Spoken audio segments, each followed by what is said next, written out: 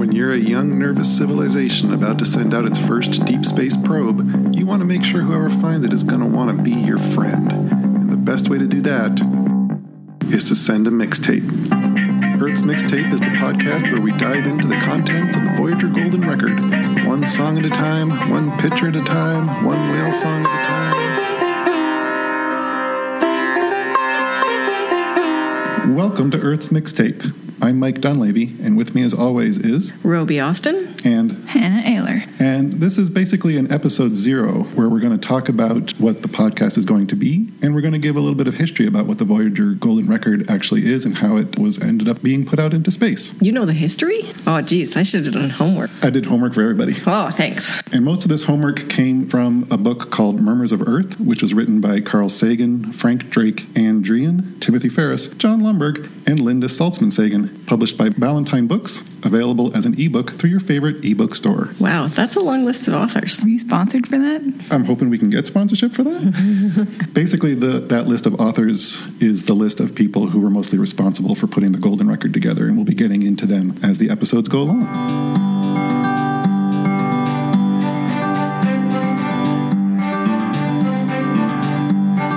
So now I'm going to launch into the story of the Voyager Golden Record. In 1977, NASA launched 2 probes to explore the outer planets of our solar system. The first Voyager probe to launch, Voyager 2, went up on August 20th, and the second, Voyager 1, launched 2 weeks later on September 5th. Wait. They launched Voyager 2 before Voyager 1? They launched Voyager 2 before Voyager 1 because of weird space things. Voyager 1 would get to Jupiter first. Okay, you're the astronomer among us, Hannah. Weird space thing sounds legit to me. I'm content with that explanation. Yeah, so they numbered them by which one would get to the planets first, rather than which would launch first. Oh, I don't like that.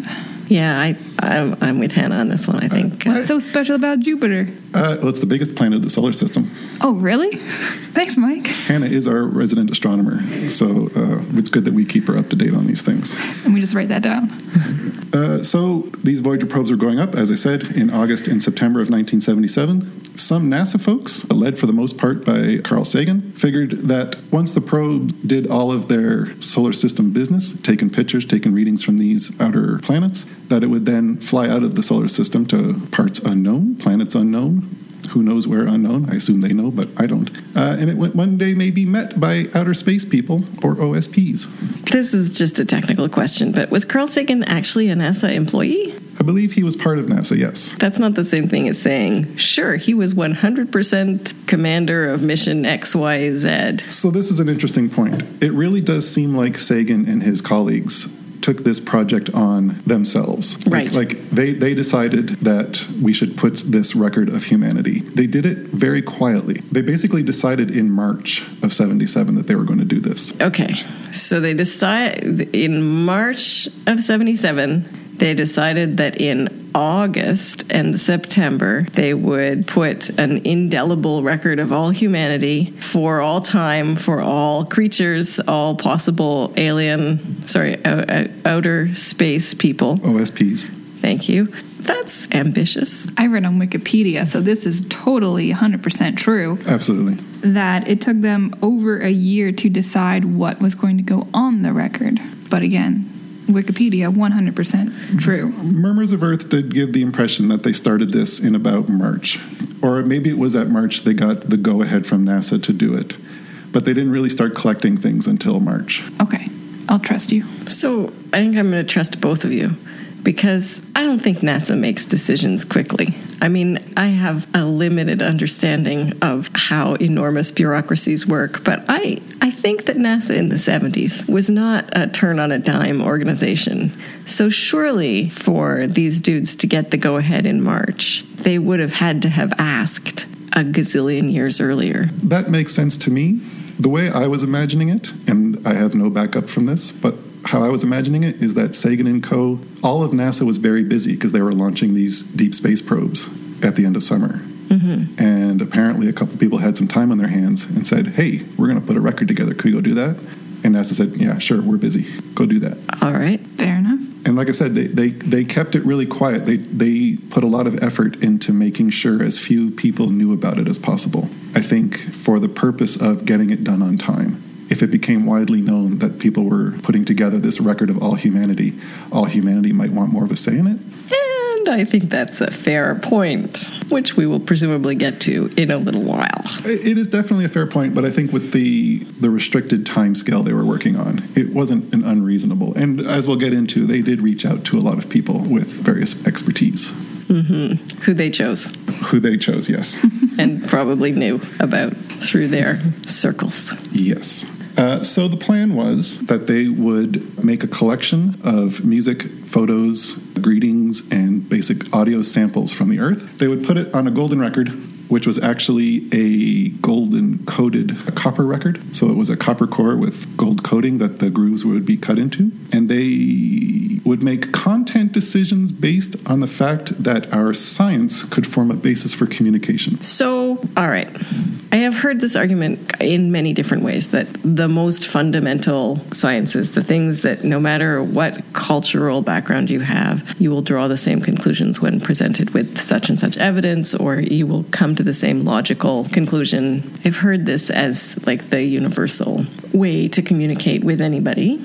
But if we were to try that with ourselves 600 years ago, it would fail miserably.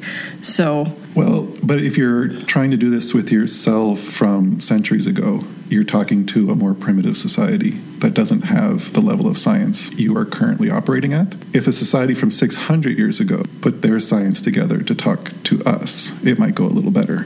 And I think the idea is that the OSPs would be more technologically advanced than us. I was making an argument more about the fallacy of assuming that this is universally communicating itself, like the fact that we have the scientific method, although at the moment it really does seem like the very best way to understand the physical world. That doesn't mean that there isn't something better. Sure. So going with the best you got isn't a bad plan. This is true, and I'm not going to argue with it. It is like with the previous point about the dudes sending off their own personal impression of the Earth with the personal impression of a few of their best friends, if I can summarize it in this unfair way. That sounds fair. I think it follows along the same lines of hubris as that. I can get behind that. So as I said, the different categories of content on the record would be music, photos, sounds of Earth, and greetings. As for the music, on the record there is 90 minutes of music of about 27 different tracks. And they had two criteria for their choices. This is quoted from Murmurs of Earth. 1, contributions from a wide range of cultures, not just the cultures of the people involved in the project. And 2, every selection should touch the heart as well as the mind. Wow. They were trying to get a sort of pan-cultural representation of the music. As we go on in the podcast and we look at each track one by one, we can make decisions on how successful they were with that. But the second criteria, I think, is the more interesting one. Every selection should touch the heart as well as the mind. That seems very subjective, though. I quite agree. And I think that's what it is. Like, they're making, their first criteria is objective. We're going to try to grab every culture that we can in the time we have allotted. But this subjective thing, it seems like they're saying we're not going to choose music just for completeness, for showing off, for, this music has a mathematical structure to its composition that might be pleasing to a scientifically based OSP. But the touch the heart really is I can't see how that could possibly be relevant to an OSP. It even differs among humans. Like something that touches one person's heart is meaningless to another. So how are you going to then extrapolate that to, it touches a human heart, therefore it's going to soften the hearts of these aliens and they're going to love us? I don't know about that. Well, and the whole point of making someone a mixtape is so that they like you in the end. Right. That's what this is all about. Excellent point. I'm still stuck on the fact that the music isn't the same category as the sounds of Earth. Oh yeah, no, Sounds of Earth is something completely different. We're going to get to that. I'm aware, but I think it's absurd for an alien culture, an OSP, to be introduced to, I apologize, to be introduced to the idea of music as being something like a separate category from the sounds that we make here on Earth, because surely it falls into the general category of sounds that we make. Humans are so much more evolved than everything else on the planet, so therefore we get our own. There is whale greetings on the record.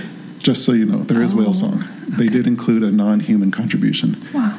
And when we get to what the sounds of Earth are, you'll see, I think you would agree that they're a different category than music. Nope. I think I will agree that you could make a Venn diagram where there was another thing that you should give a name to, but I think that music is a sound of Earth. I think that if you're going to call it Sound of Earth, you should include music in it. Fair enough. I have no comeback to that. I think you've convinced me. I'm convinced too, and we can keep battering on them because they are the ones who call the sound montage the Sounds of Earth. Thank you. And just to give you an idea, the people who took lead on the music selection were Sagan and his wife Linda, Ann Druyan and Timothy Ferris, and they took in outside suggestions from Jonathan Cott of Rolling Stone magazine, Robert E. Brown of the Center of World Music in Berkeley, and Alan Lomax, who is a famous ethnomusicologist. If you haven't heard of Alan Lomax, Google him now. Stop the podcast, Google Alan Lomax, listen to the streaming things from the from the Smithsonian Institute. It's and the fantastic. Library of Congress. The Library of We're going to Congress. have to pause this so I can Google him then. And they stated explicitly in Murmurs of Earth that Lomax recommended most of the music that is not in the, quote, Eastern or Western classical traditions. Okay. Must be Northern or Southern. Excellent point. And also, if it's not in the classical tradition, what was the world music dude doing? He was doing classical? I assume he was also making contributions along those lines. It was most of the music, not in the Eastern or Western classical traditions. Once again, I think we may not have fair representation based on that piece of information, but I will keep an open mind and look forward to hearing all the tracks. We will hear all the tracks as the episodes go along. Each episode we're going to talk about one or two tracks, and we can decide as we go and in the end how successful they were. The next large section is a selection of photos, a total of 118 pictures that were chosen to explain and demonstrate our planet, our own personal biology, and our science. Fascinatingly enough, these were all chosen in about 6 weeks, which seems like a huge job. Taking lead on choosing these photos were Frank Drake, Amal Shakarishi of the National Astronomy and Ionosphere Center, and Wendy Gradison of Cornell University. Technical question? Yeah. These went onto the record, so they were digitized somehow? They were digitized and put onto the record, and interestingly, Drake worked hard with a company called Colorado Video to turn these pictures into quote-unquote sound that could be encoded onto the record. They did fairly clever things in terms of resolution. According to Murmurs of Earth, the space on the record per picture was the equivalent of 8 seconds of sound. The record was cut with stereo grooves, so there was a left channel and a right channel, separate pictures in the left channel and right channel. So there were actually simultaneous pictures. Whoa. As he played it. I totally want to hear it. I totally want to hear the 8 seconds. That's the picture of, the gorillas in the mist or whatever. Like I really think that the OSPs might be more into that music than into Bach. It's interesting. I haven't seen yet. I'm hoping to see it and talk about it in a future episode, like exactly how these encodings were done and how they explained to the OSPs what they did and how the information was to be retrieved. I read that on Wikipedia. All right. Do you want to talk about it now? It was actually a lot more complicated than I thought it would be, but the instructions to play it were written or were drawn on the record. So you have to play it at a certain rotations per minute in order for it to sound like real music. And they were written in the units of the transition of the hydrogen atom in terms of into seconds, so you can know how fast to play it, which I thought was pretty interesting. That's like their fundamental units that they use. But yeah, they do draw it on there and show you how to play it and how fast to play it. But for the encoding, I can't remember. But it was basically a series of vertical lines, I think. From the hydrogen spectrum? No, just like on the record. Vertical lines that you put into a picture somehow. Okay, so once again, what I know about the technical aspects of making records is fairly limited. But my understanding is that you don't usually only make 2. So there probably are more of these, and probably somebody here on Earth could do the experiment of dumping one of these in an MIT classroom and say, hey, kids, you're smart and technologically advanced, and you know all this science that we're assuming people know. What does this say? Oh, give them just what we gave the OSPs. Yeah. And say, can you make this? I was thinking about that too. Maybe we could put together a test group sometime and... Yeah, I want to be a test monkey. Because it does seem very ambiguous, like how they explain what the wavelength of the hydrogen transition. It's like two circles with lines coming off them, and then the numbers there, like, I don't know how you're supposed to equate that to hydrogen. Do they see the hydrogen atom the way we do? I can't even interpret it like it. Like a nucleus with a circle around it. I think that's what they're going for, but it doesn't even look like that. Do they think of S-wave orbitals? I doubt it.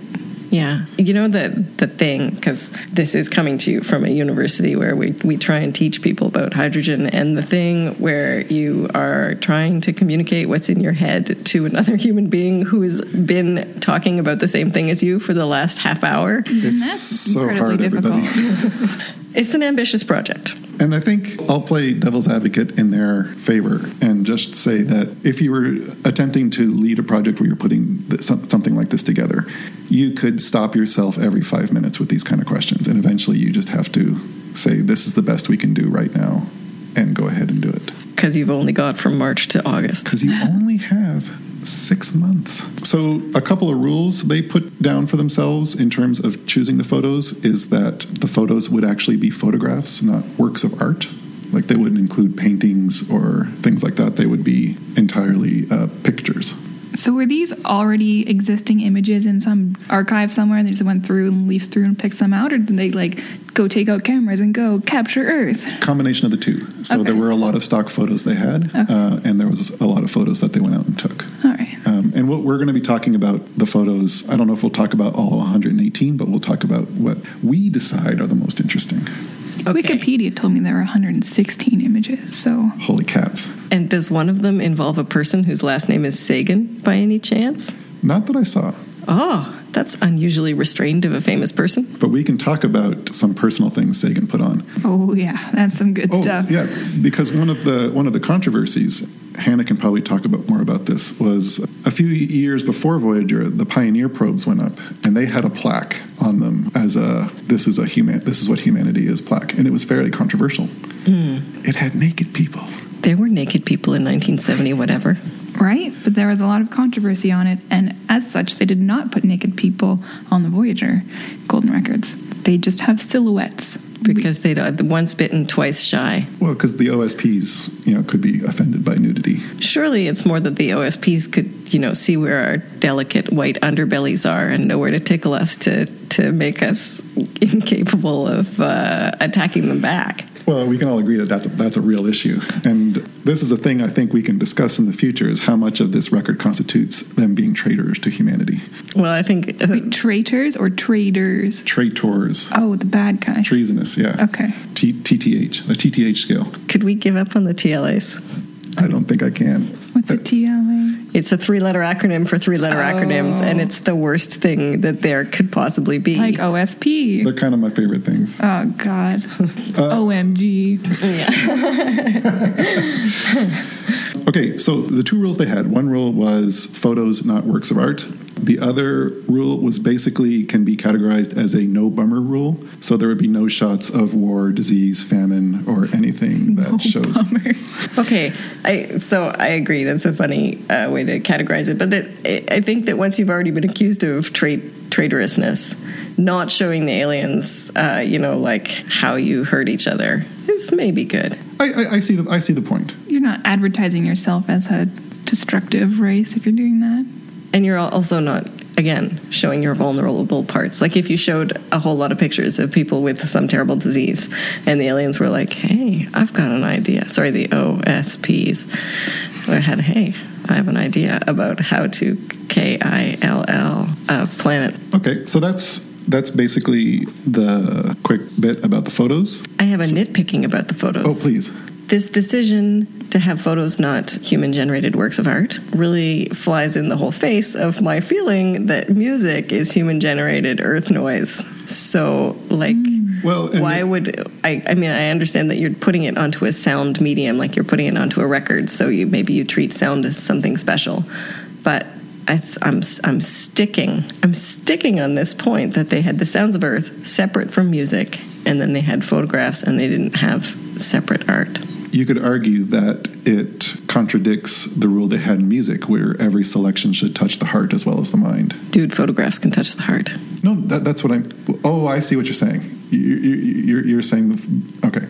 I think so. I think that photographs can be representative, but also they can be profound, and it is an art form. I think that if they found the photograph interesting, then they should say, oh, this isn't educational, this has intrinsic value, and so I should reject it from my...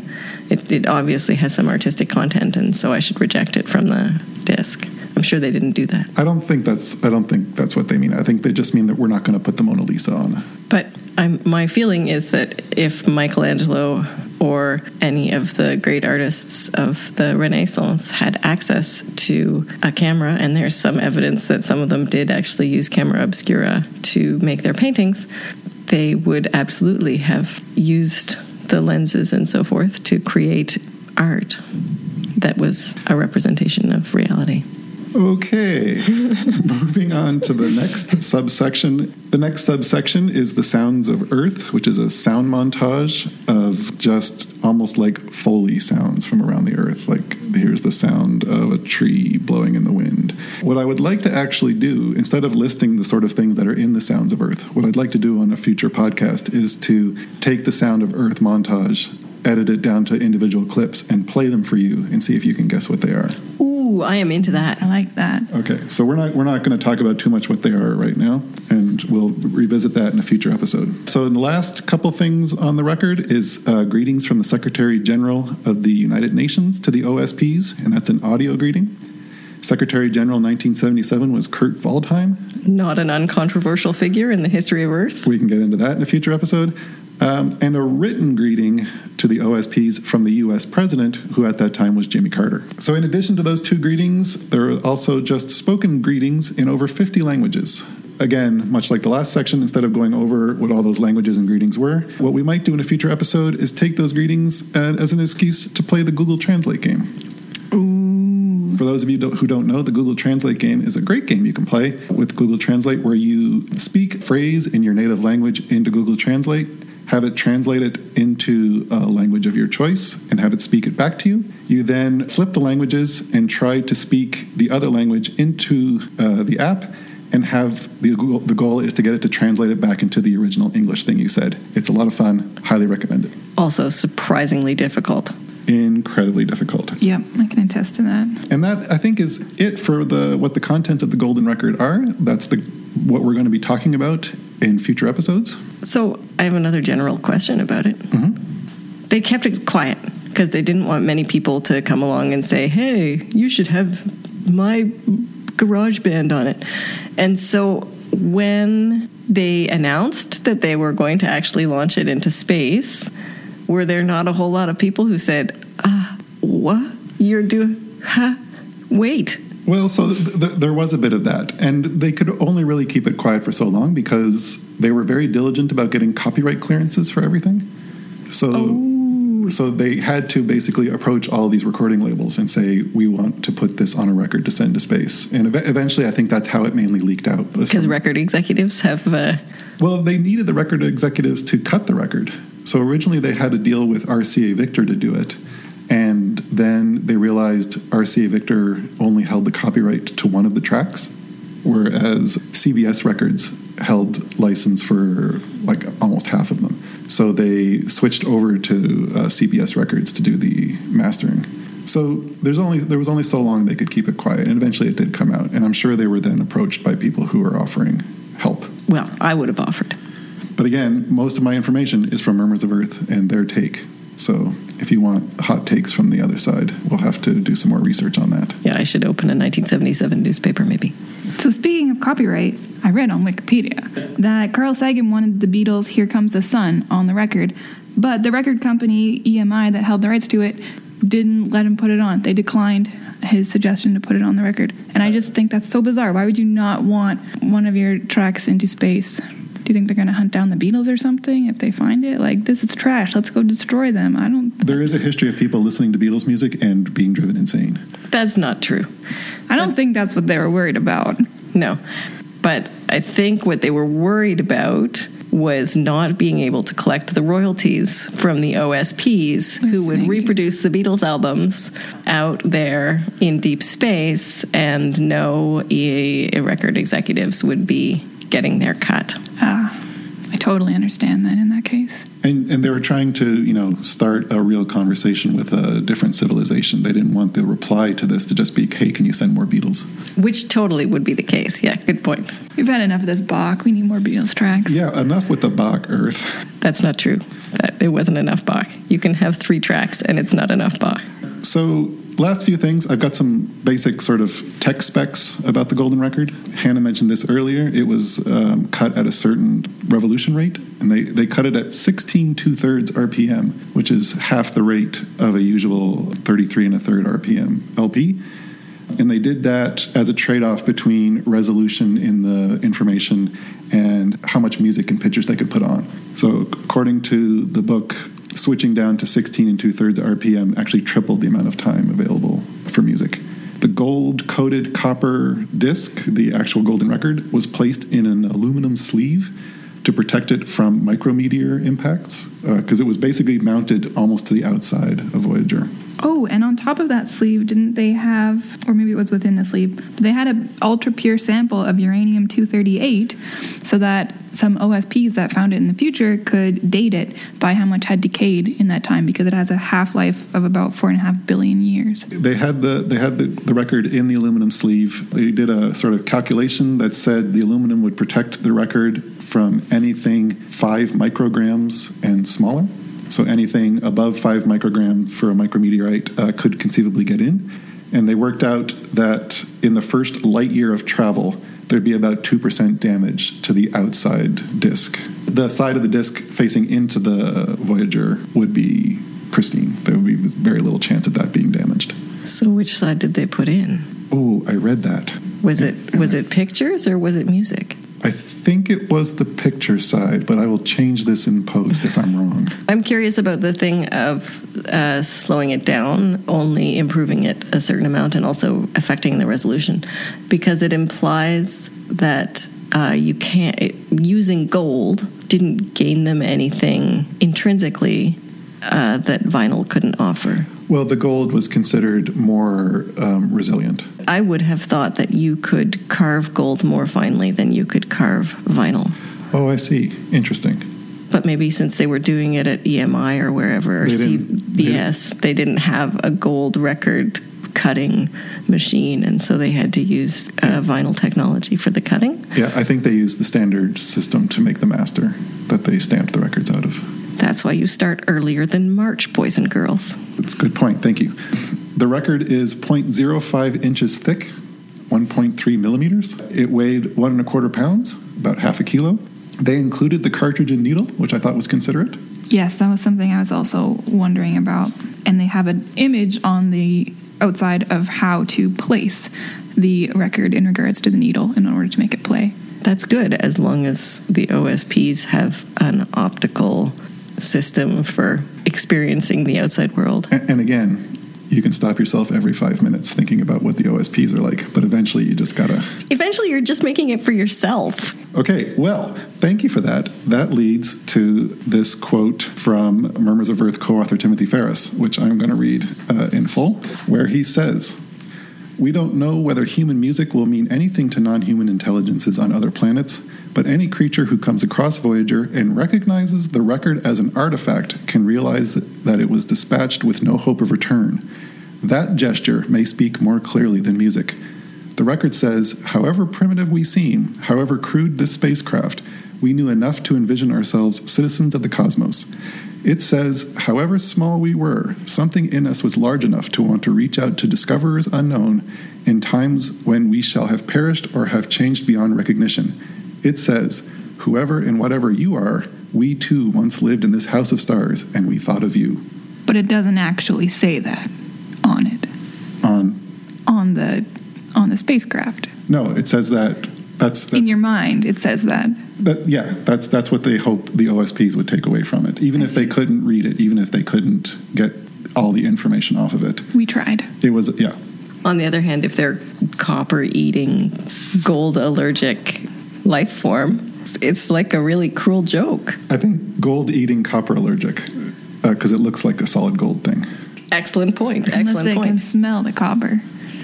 Well, you shouldn't just eat things off spacecrafts you find out in the cosmos anyway. I think that's a pretty good rule. That's a good lesson. We don't know who's living out there. We don't know what hardships they've seen. Maybe they only survive on probes from distant civilizations. We gotta send more. They're hungry. That's a specialized ecological niche there. They must only have to eat every billion years. Think of reptiles. They only eat every, whatever it is, 3 months. I would like to end this. Really?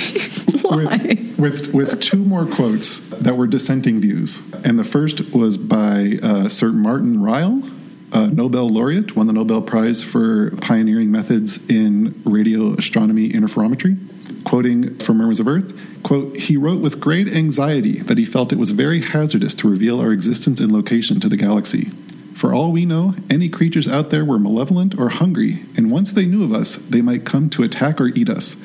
He strongly recommended that no messages of this sort be sent again, and even asked the Executive Committee of the International Astronomical Union to approve a resolution condemning such messages." Yeah. That seems so extreme. It does. And a second quote, and this was a quote made in reference to the Pioneer plaque that showed the two naked people. And this is a quote by a comic artist named Jack Kirby, who said, "I see no wisdom in the eagerness to be found and approached by any intelligence with the ability to accomplish it from any sector of space. In the meetings between discoverers and discoverees, history has always given the advantage to the finders." And in response to that, he drew a picture of basically Superman and a super lady flying out of the Earth as a means to warn people off. I'm not sure about the Superman and super lady thing. It is true about the imbalance of risk. We don't know the worst case scenario, and so we can't sort of estimate what the risk is for sending our data out to space. We do know that the chances of it being found are very, very slim, but if there's infinite risk, then it doesn't matter how small the probability is. It's still infinite. That's a good point. I think these people, I don't think there's that much need for concern. It's a very small thing in a very large universe. I think it's not going to get that far before someone finds it, and I don't think it would be that hard to find Earth without it. Exactly. We've been broadcasting for ages. Yeah, we've moved on to streaming media, and that has outpaced the Voyager probe. So they need to just not worry about it. We're already either we're already doomed, or we're already making buddies with or they're already here. Oh, excellent point. Looking for that Beatles. No, they don't know about the Beatles. That's how you can recognize them. No, they had to come here and get it because we didn't send it to them. But they know about Chuck Berry. Spoiler. If you find somebody who knows about Chuck Berry but not the Beatles, they're an alien. Oh, it's a good tell. That's all I've got. Great, thanks. I've enjoyed chatting with you, Hannah and Mike. Me too. Thanks for all these facts. And thank you for listening to Earth's Mixtape. Our plan is to record a bunch of episodes and get a good stockpile going before we start releasing them. But once we do, we'll be releasing new episodes every 2 weeks. Thank you. Thank you. May the force be with you. Thanks for listening to Earth's Mixtape. We'll be back in 2 weeks with another episode. Please rate and review us on iTunes, and maybe we will read your name on a future episode. Reviews will help people find out about the podcast, and maybe tell your friends about us. Did we make a mistake or an omission? Heck yeah, we did. Let us know all about it on Twitter and Instagram. We're at Earth's Mixtape. Or email us at earthsmixtape@gmail.com. Earth's Mixtape is produced at St. Mary's University in beautiful Halifax, Nova Scotia, Canada.